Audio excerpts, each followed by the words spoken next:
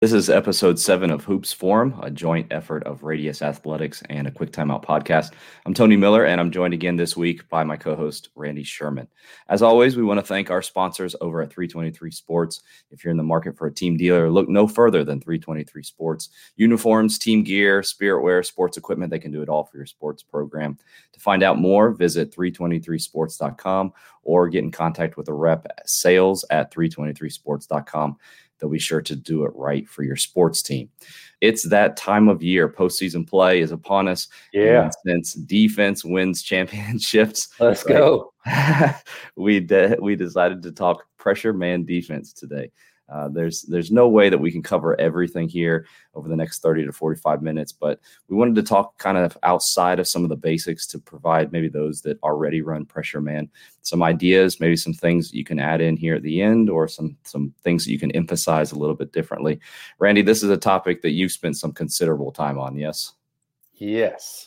And to what degree? I mean, even here at the start, if people want to kind of look things, hopefully not now, they're not going to search for it somewhere else on the internet, but some things that maybe you've already even put out there that could be helpful for them. I'd say hashtag pressure man tips on Twitter. Click that. Like you and I were just chatting before the show. Like it's all there. I've given it all away. You just got to do the work, click through the hashtag and learn it. There's a great well, I shouldn't say great. They're okay. Articles on Fast Model. I'll let someone else say that. Like where I kind of went piece by piece through Pressure Man, and they could probably use some updating. That's why I was hesitant to use the great. One, I'm a little bit better fast draw artist now than I was then. Two, some things that I've quite frankly just sort of changed my position and my thoughts on, and might do a little more of or a little less of, or so. But there'd be a great starting point to get sort of the basics of pressure man on team.fastmodelsports.com. And man, just hit me up. I help coaches in my mentoring program too on how to do pressure man, all things, how to do it from front to back. So this is our poll this week. What best describes your team's man-to-man defense? 39%, close to 40% pressure man, 37.3 gap, and then 22.8 pack line. I do know that you can kind of probably define those a little bit differently, but still 40% saying they run primarily pressure, which is why we decided to talk about this today. We did have one. I saw somebody ask about what differences exist between gap and pack line. For me, gap is probably like the best of both worlds. Somebody who doesn't want to all the way commit to pack line, and then somebody who doesn't want to get out in passing lanes and pressure. Some various reasons for that. We won't get into that right now, but majority of you voting on pressure defense. So that's kind of where we wanted to focus our attention for today. Let's just start with this, Randy, like the main tenets to be a great pressure defensive team, because you mentioned this beforehand when we were talking, like some people think they're a pressure man defensive team. Maybe you can even checklist right now based off what you're about to say. Are we actually a pressure man defensive team? When I look at that poll, I see it a little bit different. I see 60% are not pressure, right? Like there's something other than that. So the main tenets, to answer your question, is disruption. That's the number one. That's the desired outcome that we want from playing a pressure man style of defense. Is we want to disrupt the things you're trying to do offensively. It's not about defending them. It's about disrupting them. Every team, every opponent kind of has this security blanket, their continuity offense, their plays, their pattern, or their concepts that they're very familiar with. Our goal is to make you beat us some other way than running your thing. We may still lose, right? But like not that way. One of the things that I saw on Twitter when I went and looked up pressure man tips, hashtag pressure man's tips on Twitter, you said guarding players versus restricting space. I thought that was very... like that's a shift in mindset, even from our conversations the last couple of weeks, talking from an offensive perspective a lot today, trying to create space on the floor so that our players can create small advantages, big advantages. Well, on the flip side of that, then if I'm the team that's playing against that, I want to teach my players to have that idea of kind of defending space, guarding space, however you want to talk about it, versus just like playing against players and trying to stop them. For me as a coach, that actually, I think we think so much of like matchups, like how's my matchup tonight? Well, we're outmatched tonight. We're going to lose. versus kind of giving players a game plan. What was your thought process behind that? I mean, what? I'd say my mindset was there's just sort of some qualities of basketball that I'm trying to disrupt, right? I'm trying to, I guess you could say, prevent or disrupt or stay or force our opponent into playing a style of offense that's not very efficient. And one of the things is restricting space. So when I say the difference between guarding players or restricting space, like just imagine if I'm playing defense and I'm guarding a player and I've been given the scouting report in the film section and okay, I'm guarding number 23. 23's got the ball right now. I'm down in my stance. I'm guarding him, and coach says he goes left 74% of the time. He goes right 26% of the time, and like that's guarding players. Like my objective is I've got to know that player in front of me and know what they like to do. They like to go one dribble right, but never two. They spin back. All those things that coaches learn from scouting. So when I say restricting space, that internal self-talk of the player has really nothing to do with the player in front of them. They're using their body, their position, their stance to accomplish an aim for our team defense, and that is to influence the ball to the part of the court we're okay with it going, or influence the ball, keep it from being reversed or something like that. Like that's main difference is like we're trying to accomplish something with our defense rather than just guarding tendencies or talents or skills of the other player. So talking about influencing to certain parts on the floor, and also the fact whether you're running pressure, gap, or a combination of the two, pack line, whatever it is, everybody emphasizes ball pressure. And one of the most practical things that I've learned from you, and one of the things that I've taken into practices that we talk frequently about, is this idea of down the roof. Do you want to explain down the roof? And I'll pull up the. Yeah. So what you see there, my first point I would say to look at is the little dots, the little black periods that are, two at the free throw line extended, two kind of at the point that's like equidistant between the lane line and the 3-point line where it hits the baseline. So the sideline one there, and then the baseline one there. Those are kind of the foundation for what we want to do is restrict space, right? So where you have X1 and guarding player one drawn, their aim when they're guarding the ball again is, hey, number one likes to go left 48% of the time. Like they don't really even have to even worry about that. They have one objective, and that's to if the ball is dribbled, it's dribbled down that rooftop. Then you can see those two lines where you just connect all these points, make sort of what looks like a rooftop, right? So their objective when they're guarding the ball is to restrict the space. Where can't this player dribble?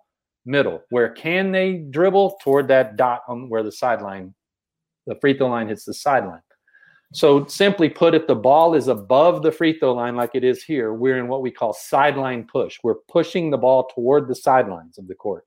If the ball were at or near free throw line extended, we're guarding the ball in our stances such that we're pushing it down toward that baseline checkpoint. We call that baseline push. So simple, broad terms, that rooftop is just the connection of all those push or checkpoints or push points. Well, it's been very helpful for us. I mean, I even say it during the game. I'll yell to them, down the roof, down the roof, down the roof. It helps with their body position, just putting them in the right. How many times do defenders get beat just because they're not standing correctly? They've got the wrong foot drop, they're giving up whatever. And so it will immediately adjust their body position and help them. And then obviously we're trying to eliminate paint touches and crossing the middle side of the floor. And so, I mean, it has multiple repercussions. The thing that helped me as a coach, I still coach man-to-man defense and what's now gets called pressure man-to-man defense before this concept was made known to me.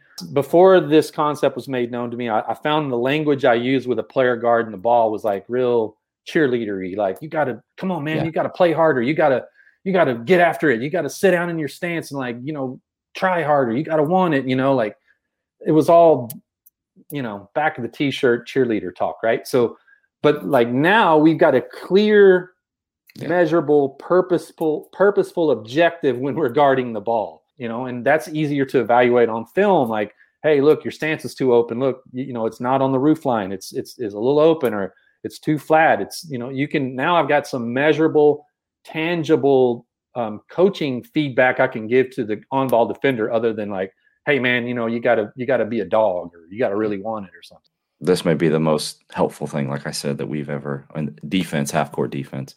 I hope people watching understand it. Another kind of goes into this, builds into this, but ball screen defense as well. And so let's go ahead and talk about that and how that applies even to here with the roof. And then also tie it into your thoughts as far as maybe the most effective type of ball screen defense to run if you're running pressure man.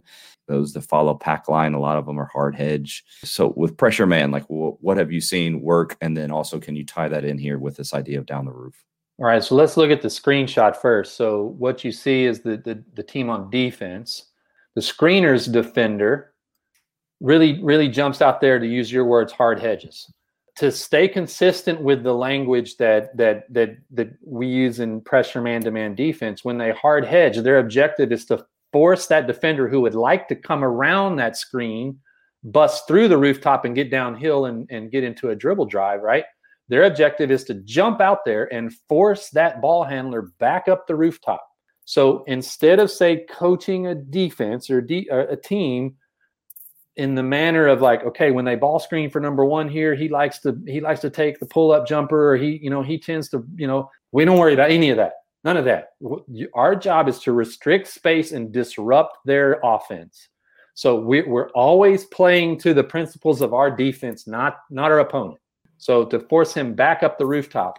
So if you had a guy, dropped or flat or something, or even, who didn't make it out, and this guy gets going down through that rooftop, we're not equipped to handle that.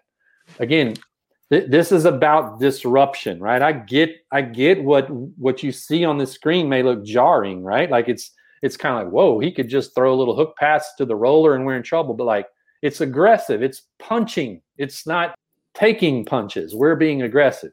The switching can be beneficial, but when we switch, we still switch up, like you see here. Like we still switch aggressively. So if this same screenshot could just as easily be a switch, I would say if it were, I'd want the screenee right here to get under the screen.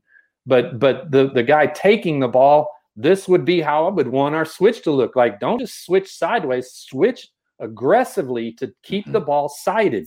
Yes, switching kind of became something I got a little more comfortable with, and I'm even, I talk to more coaches now who want to go that route is switching. So I would encourage, when you do switch with these principles like you see right here. Let's just hypothetically say this was a switch. He switches really aggressively onto the ball like that. A trap was something I used when we were playing a really good player, like a really good ball screen player, like a dude who can go, right? Or someone who, we're trying to switch coach, or we're trying to hard hedge, or whatever it is, and it's just, they're just burning us, or they're turning the corner. And so I think that's maybe another mindset thing around pressure, whereas some coaches, like they're defensive on defense. Okay, we got to sit back, and this player's really good, so let's go under, and don't get beat, my thought was like, if they're good, I'm going to, and really giving us problems, I want one of those other four players to have to make a play. So if we're getting in the middle of a game and our regular base, say our switch or our hedging or something's like not working in the next timeout or something, like we called it going green. We're going to go green on this, on a ball screen for this player, because they're killing us. I want them to get in a trap and have to pass it off to one of the players who's not going to the NBA, to one of the players who's not going to get a scholarship or something. Like, pass it to them. What's up, coaches? This is Travis here with 323 Sports, your top choice for custom team apparel and equipment needs. And right now, we have fully custom sublimated face masks starting as low as $5.95 per mask. That's right, guys, only $5.95 for a completely custom performance face mask to protect you and your players as you meet each week. We also have gaiters and over-the-head face masks. Whatever the style, we got you covered. So be sure to reach out to us by emailing sales@323sports.com to get in contact with one of our professional reps. Again, that's sales@323sports.com. We're looking forward to hearing from you, and don't forget to do it right. This is hard to see because we only have 3 defenders and 3 offensive players. So people maybe are wondering, All right, so if I come and trap, then what do I do out of that? And so if you want to speak to the trap itself, and then probably what people are wondering about is the rotations out of that on the backside. Yes, so the first thing I would say is this is not something I used a whole lot. So again, like the edge case questions of like, well, what do you do if they make this pass and then that? Like, I didn't use this a whole lot. I get my hands too dirty with it. And like, I always say I would much rather teach stuff like this to players than coaches, because coaches will ask a question about something that's going to happen like 1 out of 1,800 times or something, you know? Players, I didn't talk to this level of detail to my team. I just didn't. But I have to with coaches because they just like that kind of stuff. But anyway, when we're on the trap, you can see it's not hard. It's hard to read, but we call that going green. The first thing we got to do is protect against like a roller, just like maybe like a quick pocket pass or a quick hook pass right to the screen that would put us in a number, so in a numbers disadvantage. So you can see on frame 2 we sort of quickly build like a triangle, like protect, nail, and blocks. But then as that possession, so maybe the two players on the ball tighten the trap, and we've trapped the ball, and we've gotten, you know, like 1 second, 2 seconds, they're trapped. And now there's going to be some players come rescue the offense. We shrink initially to protect against the roll, or maybe like if that guard's really good and we jump out there to trap and they cross over and split our trap or something like that. Like, we got to shrink first because this is an aggressive play, right? We shrink first to protect the paint, but then now that we've stayed on that trap, maybe that guy retreats, dribbles, and pulls his dribble out toward the half court line. We move the trap with him and keep navel to navel, where we're belly button to belly button with them, especially when they pick it up. And now there's going to be somebody come try to rescue the offense.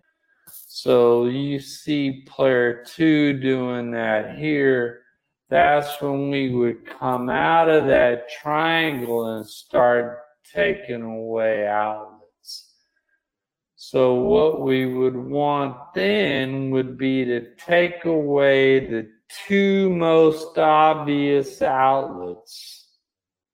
With my team, that's about as detail as I got. With coaches, I get asked 1,000 more questions. With my team, it's like, give me a hard trap, deny next two most obvious outlets, and then figure it out, right?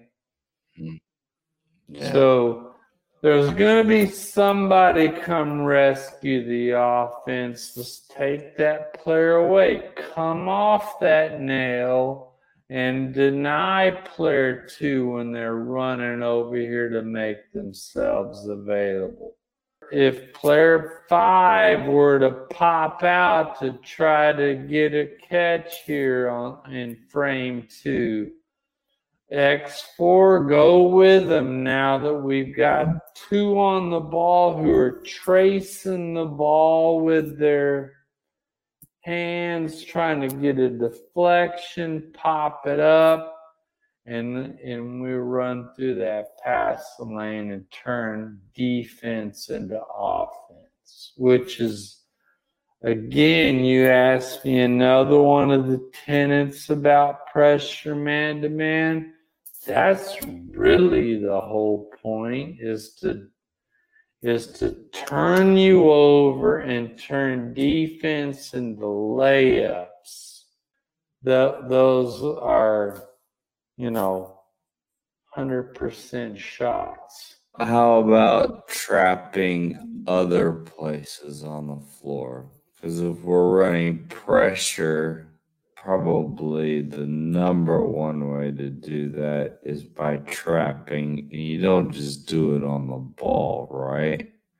I mean, not out in front in the backcourt, ball screen stuff. Are there other times, opportunities for us to trap? Have you done anything like that? Yeah, so when we go back to that rooftop screen, if you don't mind. Sure.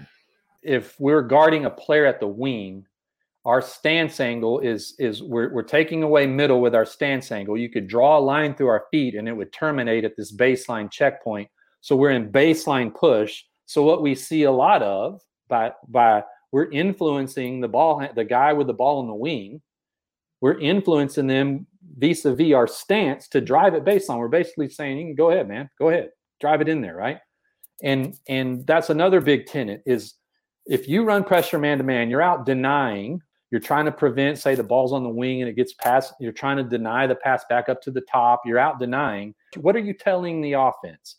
You're telling them you can't pass the ball. So they're going to drive it. Duh, right? Like they're going to drive it. I talk to coaches all the time who I give them this sermon I'm giving you. Like if you're going to deny, you're going to get driven because you're telling them they can't pass. So then I give them this sermon and still their first 10 questions are about what do we do when they drive? Oh my God, we're getting driven. Well, duh. What do you think they're going to do? The way we mitigate that is with our stance angle on the ball is we get beat. We're going to get driven, but I want to get beat and driven predictably. So because we're always going to be baseline push, we're going to be on his high half of that player when their ball's on the wing. And we will sometimes still get driven middle, but they would have to do that through our sternum, right? Like we're in a stance angle that basically influences them to the baseline. We're going to get driven, but we're going to get driven the same way over and over again. We get good at that rotation. We get good at that help. By game 30, that's easy. Long answer. But when we force someone into a baseline drive, we pull our low helper over and really wall up at the lane line or even outside the lane. We have what is sort of a trap. We've driven you into the chest of the help defender. I turn and I stay in the play when my man drives at baseline. And we drive him into that chest of our defender who's walled up, and he picks up their dribble right around the block, short corner-ish, lane line-ish area. That's a trap. So same thing is we're going to try to take away. Someone's going to cut around and try to rescue the offense. Well, let's get them in that trap, get a deflection, deny anyone who's coming to the ball to rescue the offense, and get a touch on the pass out of the trap. Turn defense into offense. Let's go. How about let's go back and talk about the switching again. These are all kind of interrelated, so we're not really jumping back and forth. But okay, the coach who says to you, like, I'm afraid of switching because if we switch 1 through 5 or we just switch the guards, I'm gonna end up with a mismatch of some sort on the floor. Do you always have to switch? What do you have for that guy? What do you say to that guy? I would say, well, there are certainly teams and programs at all levels, college to NBA, who maybe switch when it's guard to guard action, like a handoff, like one dribble handoff to two or something like they it's not a false dichotomy. We don't have to do it all or nothing, right? You could, like we're going to switch guard to guard actions, or you could be like 1 through 4, but I got a big guy who's like I don't want to switch with him. That's fine. That's okay. If you want to sort of like have a hybrid where you're switching 1 through 3, 1 through 4, but not Big Tony, right? When he's not quick enough to come out there. But if you do have, if you want to go ahead and go for it, my advice would be to play mismatched one-on-one in practice. Like, normally when we do one-on-one, it's like guards on that end, bigs on that end, but like sometimes I would play mismatched one-on-one, my fastest point guard against my biggest big. Let's go to where I can at least get a stalemate and I get comfortable with switching on to a kid quicker than me. And I can kind of learn some tricks of the trade, like back up, stun at him, give him a little more, give him a little cushion, or I learned how to just sort of wall up and make, one of the things that I would say is like, you got a big switched onto a little and they drive it to the basket, but they don't beat him. Now they got to score over a gigantic guy. Right. So yeah. It can work out. I would say just play with it, get comfortable with playing mismatched, put your kids in those situations, play mismatched one-on-one in practice. I would say also too, again, it kind of goes back to like, we have the ability as sentient beings to think and worry about, like, that's the bad thing about being kind of smart, is like you can worry. People that are not that smart don't worry that much. They can't envision these scenarios.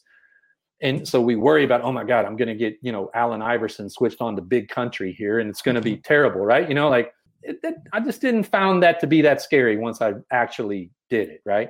And, the open player beats you more than the mismatch. So just work on it, or switch 1 through 4 or something like that. That's what I would say. We will sometimes we'll switch 1 through 5. And one of the problems that people are already thinking about, like what happens then, because they're going to find the mismatch in the post. And that leads us to going back to what we were talking about earlier with trapping the post. Something that I've seen some teams do that you may want to do is that it's an automatic. Whoever is the big is going to be the person that goes and doubles down there. So you go and you double, then, a lot of teams, you teach one dribble away from the basket, then you retreat. Yeah. So then you just go back. The guy who retreats is instead the guy who doubled the big is now the guard who was guarding him. And then you're back to your normal matches there. Yeah, so that's one way to eliminate the mismatch there in the post. Again, I didn't really get my hands too dirty with this. This is kind of edge casey stuff, but we did prepare and talk about going green on if we switched 1 through 5 and got in a bad mismatch. I have found that a lot of teams will just keep playing, right? They don't really notice, but you watch an NBA team, they get a switch they want. It's like the record needle scratches and and then, James Harden backs it out on Jared Allen or something and goes to work. Well, now, like that mismatch, but some high school teams, they just keep running their thing. They don't really even notice that we switched, and that's cool. Like, great, Like if you do run up against a coach who like ISOs the switch, like you switch a big onto a guard and the record needle scratches and that guard backs it out and I'm going to take him. A tactic can be a green trap, like run the guy who's guarding the wing, just go trap the guy and rotate to the next pass to get it out of that mismatch's hands and then figure it out after that. Or like you said, if they mouse in the house, like we switch, they roll into the paint, they mouse in the house at you. We're going to stay at home. But when they feed it into that, we're going to go green with the feeder, with the other big, however you want to do that can be, tailored to your desires. But that's another tactic. But again, man, I'm speaking on edge casey stuff that just I didn't really get into that much with my players. Yeah. So speaking about getting more into it, if you're interested, I've got it scrolling down there across the bottom, but go visit fastmodelsports.com. And Randy has written several great blogs and short reads. You can read them just in a few minutes and go back and read a couple other ones, but visuals as far as graphics on Fast Draw, as well as video. And some of those special cases he does address in there, but coaches, like you said, come up with all kinds of special cases. So this could probably go on. They do. Go on forever here.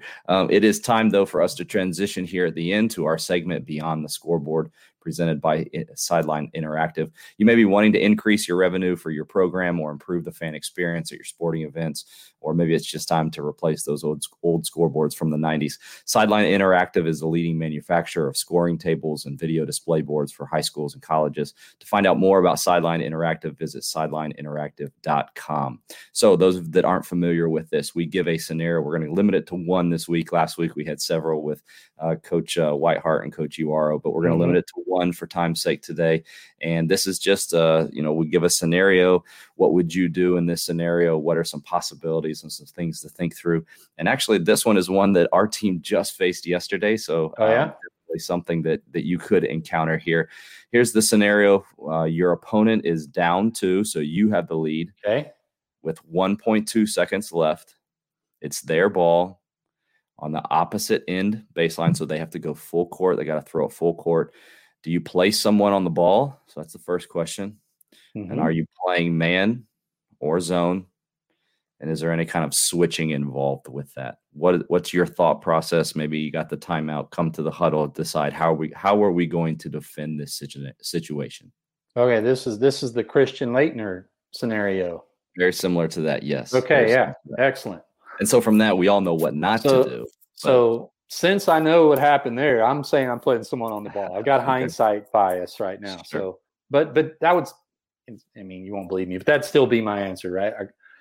Oftentimes what I've seen and what I like to do is if they weren't already in the game, because like we're not going to have to, we're just defending 1.2 seconds. That's what you said, right? Like, yes, we're just going to defend like a home run play or a long, maybe a slice type person who's going to get one dribble and launch a 40-footer or something like that, or a long pass.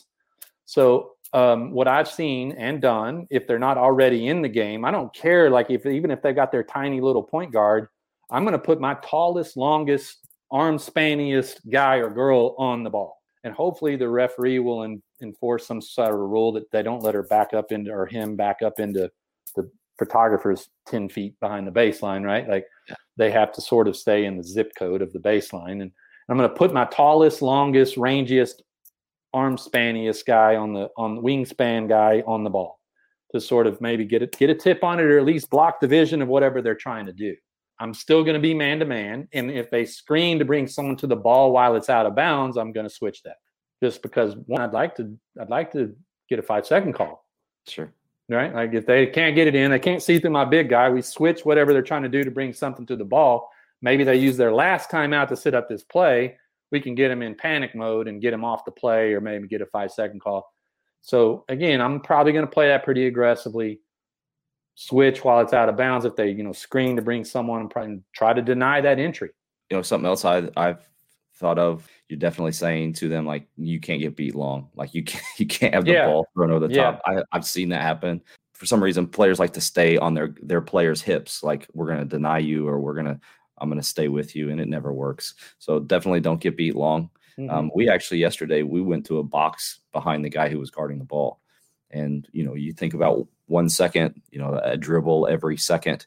If I can get him to catch it and have to dribble at least one time, probably not going to get a good shot off. Yeah. So keeping everybody in front, keeping in mind how many. So if this would have changed to 3 seconds or whatever, again, always that, for me at least, I'm thinking about how many dribbles are we talking about here? Yeah, and where is that going to place that on him on the floor once he gets those 3 dribbles? And if they brought people into the front court, like a 1-4, obviously what they're trying to do is bait you into and throw you long, like a football play, right, or something like that. Like, so like that's what I would, like if there's multiple people like coming up to the ball, right? Let's don't get beat deep. If they cross screen or something, we can switch that, but like be wary of getting beat deep. And if they inbound in front of us, they're going to be taking a 70-footer, in the back. If they inbound in the front court in front of us, we may get beat on that. I hope not, but it happens. Yeah. I won't talk about the one story that had happened that too, but it wasn't good. Yikes. Just like we said last week, when it happens the first time, you never forget it and you learn from it. So hopefully maybe this will help somebody this week or within the next couple of weeks here. Yeah, these playoff games and these scenarios, man, you see them all the time. They manifest themselves, and and they become part of basketball lore, like that Duke in Kentucky that they're the iconic plays. Yeah, absolutely. Absolutely. Well, exciting time of the year. Appreciate all of you who joined us this week. For Randy Sherman, I'm Tony Miller. We'll talk to you again next week on the next episode